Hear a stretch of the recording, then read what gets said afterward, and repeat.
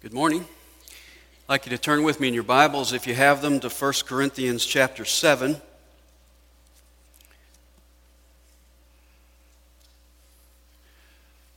What are the social implications of Christianity? If a person gets saved today, what should they change or seek to change in their lives? Where should the emphasis be? Should they change their marital status? Should they change their nationality? Should they change their social standing? And how much should a Christian be involved in social revolution?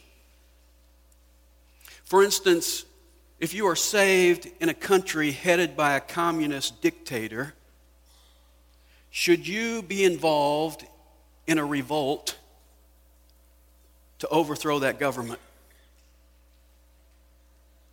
Is that the emphasis that I, as a Christian, should have in my life? Well, here in chapter 7, in verses 17 to 24, Paul lays down a principle that helps us in answering those questions. And the principle, simply stated, is this: Christians should not be preoccupied with changing their outward circumstances. You say, well, Dan, I thought this was a chapter about marriage. It is. The Corinthians had many questions about marriage, and there were some Christians in Corinth, Jewish Christians, who were saying single people must marry because it's a sin not to. There were other people who were Gentiles saying that single people should not marry because celibacy is more spiritual. In fact, married people ought to divorce and live single. So Paul writes this chapter, and he begins this chapter and tells them that both being single and being married are good. If you're single, it's good to stay that way. If you're married, stay that way. If you're married to an unbeliever, make every effort to remain in that relationship. But if the unbeliever leaves, let them leave. And then from that point, Paul broadens his focus in verses 17 to 24 and gives us a general principle, and then he elaborates on it and applies it. And I want us to look at this passage in four parts: the principle, the particulars, the practice, and the priorities. First of all, the principle. Now, Paul gives the principle 3 times in this passage. In verse 17, in verse 20, and again in verse 24. So he gives it on both ends of the passage, and he gives it right in the middle. If I was going to outline this passage, it's structured like a Big Mac. 2 pieces of bread on the outside, 1 in the middle, and the meat and pickles and lettuce and all that stuff, and the secret sauce, are in between. But it's obvious to me that Paul wants us to get this principle because he says it 3 times. So let's pay attention. I want to read the 3 statements of the principle. Verse 17, only as the Lord has assigned to each one, as God has called each one, in this manner let him walk. Then verse 20, each man must remain in that condition in which he was called. Verse 24, brethren, each one is to remain with God in that condition in which he was called. Now, what's the principle? The principle is that Christians should stay in whatever circumstances they are saved in. Christians should not be preoccupied with changing their outward circumstances. You see, Christianity is not focused on social change. It's not a social revolution, it's spiritual regeneration. There's no reason to come up to a new Christian and say, now that you're a Christian, you've got to become single, or you've got to get married, or you've got to get rid of that unsaved spouse. You see, Christianity was never designed to be a disruptor of social relationships. When you do that, you cloud the message. Because Christianity is about moral change. It's not about social reformation. And you see, as a Christian, I can exist in any social situation. So I don't say, now that I'm a Christian, I need to destroy my home. Now that I'm a Christian, I need to ruin my friendships. Now that I'm a Christian, I need to attack the social institutions in my life. You see, a relationship to Christ is compatible with any social status. You can be single, married, mixed married, by which I mean believer, unbeliever, Jew, Gentile, man, woman, slave, free. You can live in a democracy like the United States, or you can live in Cuba or China. You see, Christianity is compatible with any social status. And why is that? Because it's internal, not external. The gospel is not an immediately revolutionizing, disorganizing element in society. For instance, if a wife becomes a Christian, what should she be? A better wife. If a husband becomes a Christian, what should he be? A better husband. If a friend becomes a Christian, what should he be? A better friend. If a citizen becomes a Christian, what should he be? A better citizen. So the initial response of a Christian is not to overthrow social institutions, even when those institutions are wrong. Even if it's slavery. Even if it's communism. You see, my response is to be the very finest Christian that I can be in the circumstances in which I find myself, whatever those circumstances may be. And Paul wants us to get that by laying down this principle. Christians should not be preoccupied with changing their outward circumstances. Now, notice how he says that in verse 17. Only as the Lord has assigned to each one, as God has called each, in this manner let him walk. Now the word called is synonymous here with being saved. Back in chapter 1 and verse 9, he used this same word when he said, God is faithful, through whom you were called into fellowship with his Son, Jesus Christ our Lord. So being called is synonymous with being saved. So Paul is saying, whatever situation you find yourself in when you're saved, stay there. Are you single? Stay single. Are you married? Stay married. Are you under a communist government? Stay there. Are you a street sweeper? Stay there. Are you a chicken farmer? Stay there. You see, becoming a Christian doesn't mean that I suddenly change all of my social relationships. Now, there are exceptions. If you're a cat burglar, or a prostitute, or a bootlegger, there need to be some immediate changes. Because that's a moral issue, not a social issue. But the general principle is, stay where you are. Grow where you're planted. Which brings us secondly to the particulars. Again in verse 17. And notice this verse again. Only as the Lord has assigned to each one, as God has called each, in this manner let him walk, and so I direct in all the churches. Now let me point out three particulars in this verse about the principle. First of all, it's specific. Did you notice? It's each one and each. Each one that God has called, God has assigned. And what has God assigned for you? Well, God has assigned specifically your particular situation. You say, well, Dan, how do you know that's what he means? Well, look at verse 18 when he follows it up by saying, was any man called when he was already circumcised? He is not to become uncircumcised. Look at verse 21. Were you called while a slave? Do not worry about it. You see, he's telling us that your situation when you were saved, is designed and assigned by God. Did you ever think about that?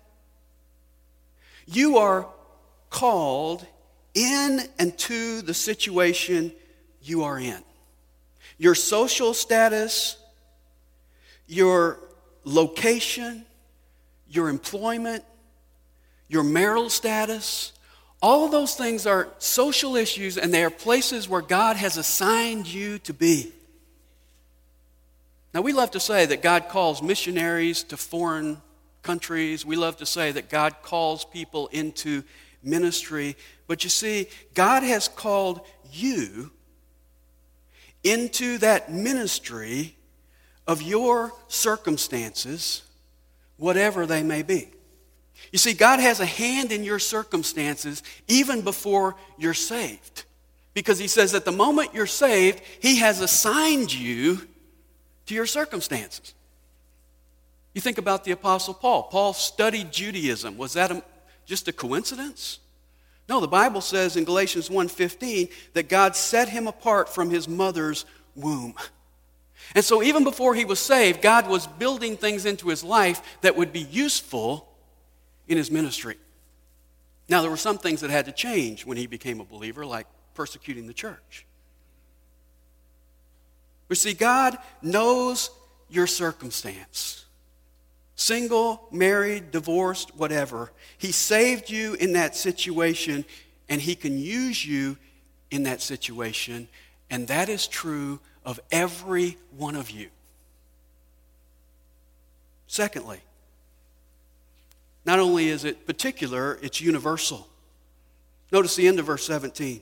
And so I direct in all the churches. All the churches. This is a universal principle.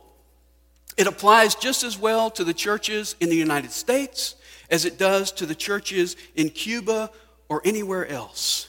It is for everybody, everywhere.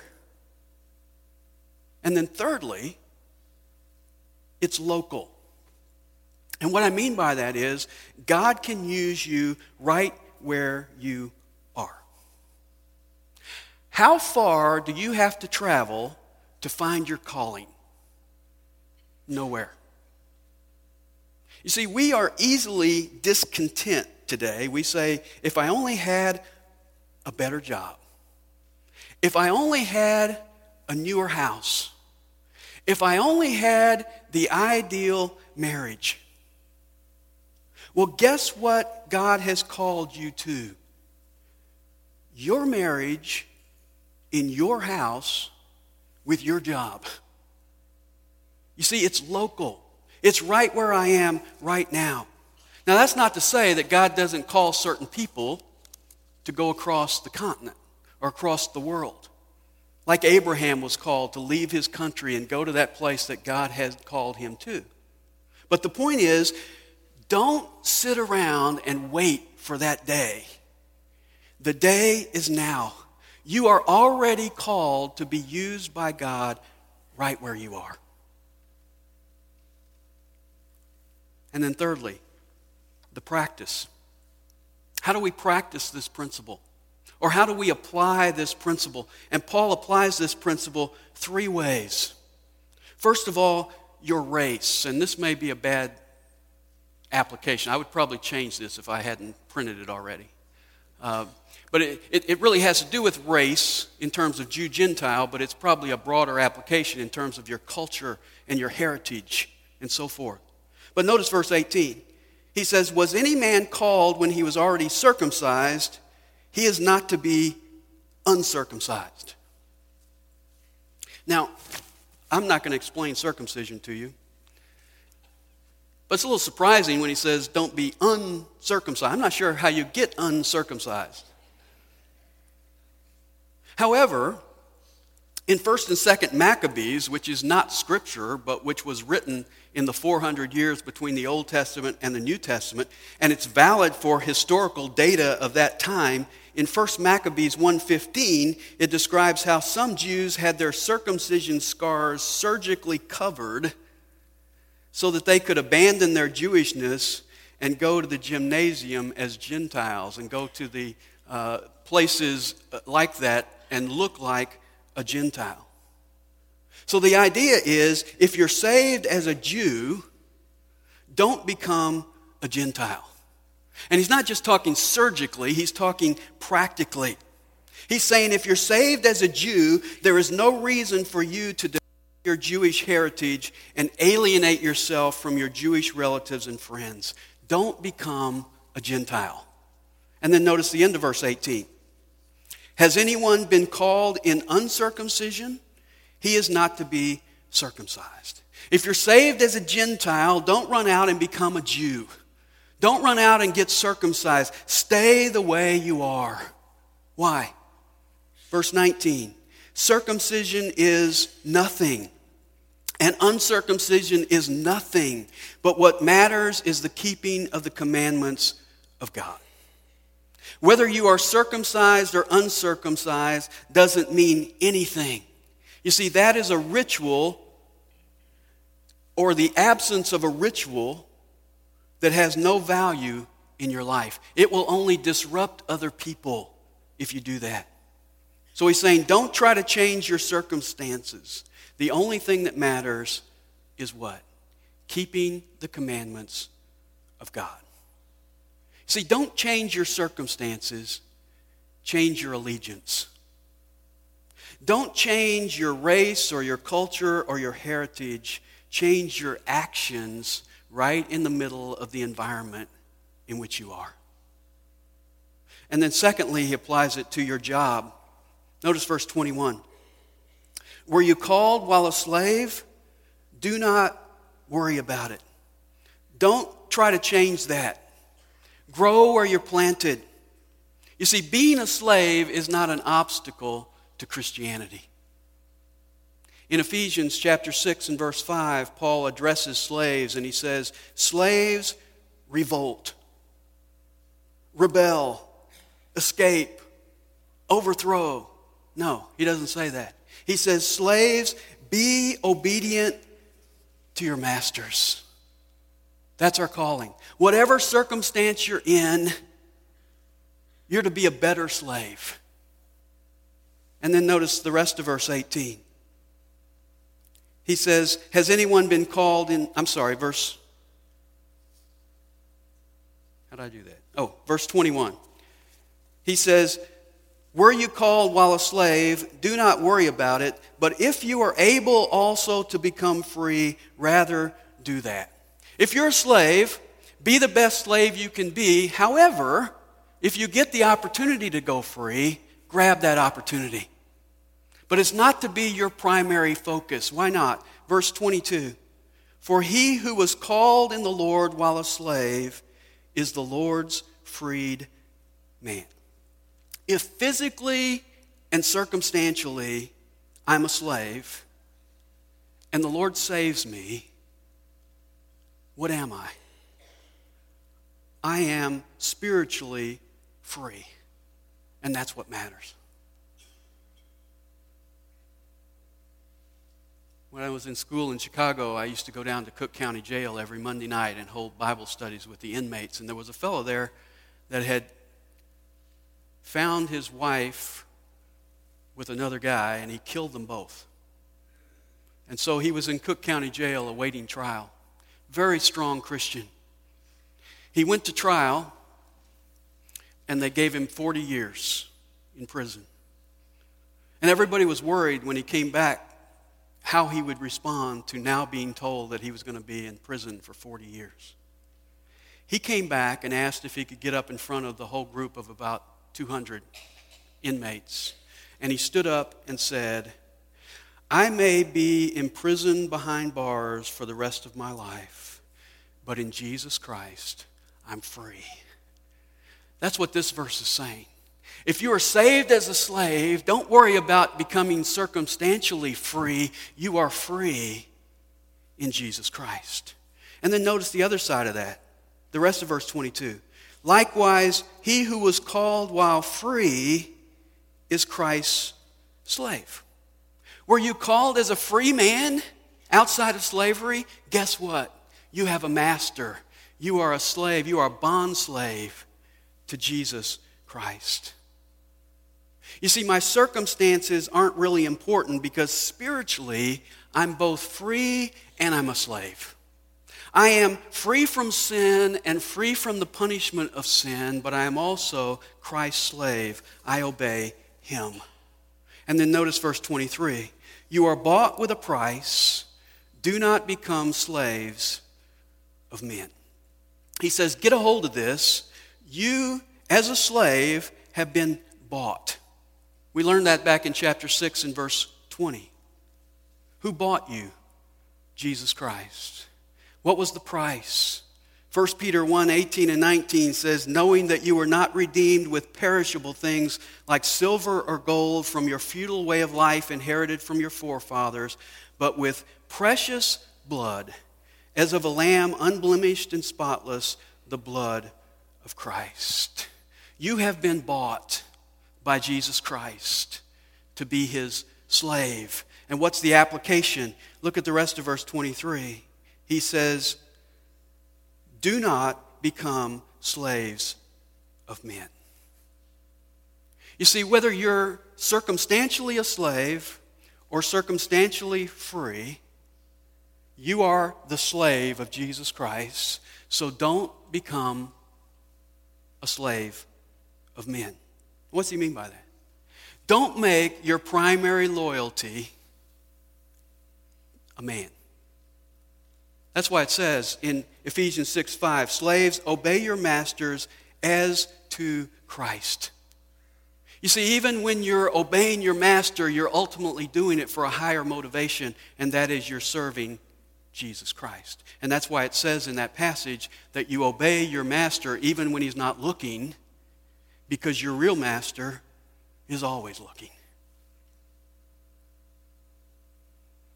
Now, I realize that there's a world of difference between being a slave and working for a corporation, although some of you might argue with that.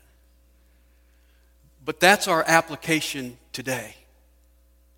I don't know of any slaves in here. If you are, talk to me, because I think you can get out of that. But I think the application here is our job situation and who it is we obey in that setting. And I would say to you, if a slave can grow where he's planted, then you certainly can. Now, can I make this personal? Thank you. We often buy into the concept that I can finally be happy in the workplace if I just get one more promotion. I can finally be happy in the workplace if I have one more jump to another company. We buy into the philosophy that happiness is found at the top of the ladder. You know that saying? Unless you're the lead dog, the view never changes. Well, I would suggest to you that happiness has nothing to do with the view. Happiness has to do with serving God where you're at. And this passage says you can do that on the bottom rung of the ladder, because true happiness is found in doing the will of God wherever you are. And college students, let me address you, because you often spend a lot of time and worry and prayer trying to discern God's will for the career path that you're to go down.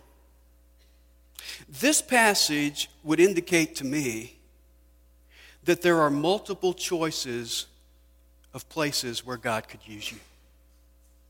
You see, we often worry about, well, I've got to find. In fact, I find people pray about this more than they pray about a whole lot of other things in their life. I've got to get the right job in the right location, and we worry about all of those things.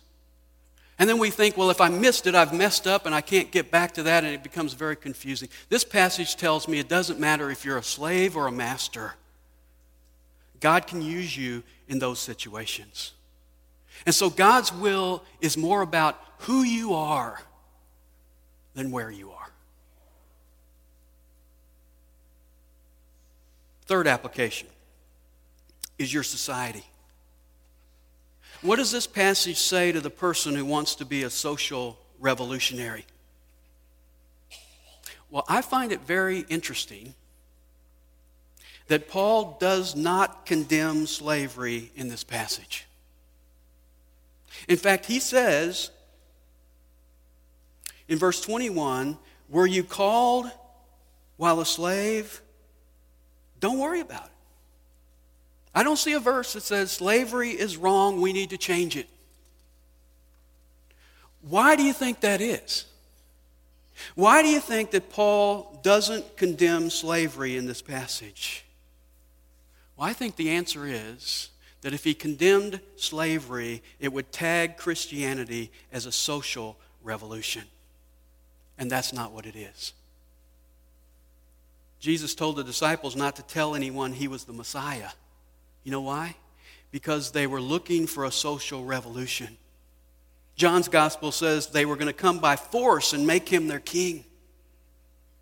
Why didn't Jesus get on a horse and overthrow the Roman government? Because his kingdom is not of this world. You see, when Christianity targets social change, people miss the message. Christianity is not about external change. It's about internal change. God is interested in changing people, not circumstances. Which brings us to the fourth point, the priorities. And let me close with 3 priorities you need to have to grow where you're planted. And they're found in 3 phrases in this passage. The first priority for you is spiritual progress. Notice verse 17 again. Only as the Lord has assigned to each one, as God has called each, in this manner let him walk. And notice that word walk. That's a word used throughout the New Testament to describe the Christian life and describe the fact that we are making spiritual progress. And I find it interesting that it's the word walk used over and over again, because walk tells us something that is slow and steady and step by step.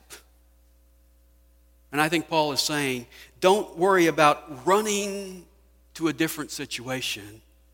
Walk in the situation you are in. Accept the situation you have, the circumstances that you have, and make spiritual progress where you are. That's priority number 1. Priority number 2 is obedience. Look at verse 19. The end of the verse says, but what matters is the keeping of the commandments of God. What matters is not that you get out of your circumstances. What matters is that you do the will of God. You obey him inside your circumstances. You see, you don't have to wait to do the will of God until you get there. You can do the will of God right here. In your difficult marriage, in your tough job, in this corrupt society. Listen to Neil Anderson, former chairman of the Practical Theology Department at Talbot. He says this, an important concept about the will of God that my students here at seminary is bloom where you're planted. Be the best you can be at your present assignment and stay there until God calls you elsewhere. Oftentimes my students will say, there are no openings to serve at my church. My response, oh yes there are. They're probably begging someone to teach 3rd grade boys. The momentary silence reveals this thought. But anyone can teach 3rd grade boys. I had something bigger in mind. And he says, yeah, like an opening in the Trinity. Take the opportunity before you and teach those 3rd grade boys. Decide to be the best teacher they've ever had. People hearing of your faithfulness and aware of the fruit you are bearing will ask you to consider a full-time pastoral position. God guides those who bloom where they're planted. Obedience. 3rd priority. Enjoy the presence of God. Look at verse 24 again. Brethren, each one is to remain with God in that condition in which he was called. You see that little phrase? With God. What's changed about your circumstance? Nothing physically, but now God is with you in those circumstances.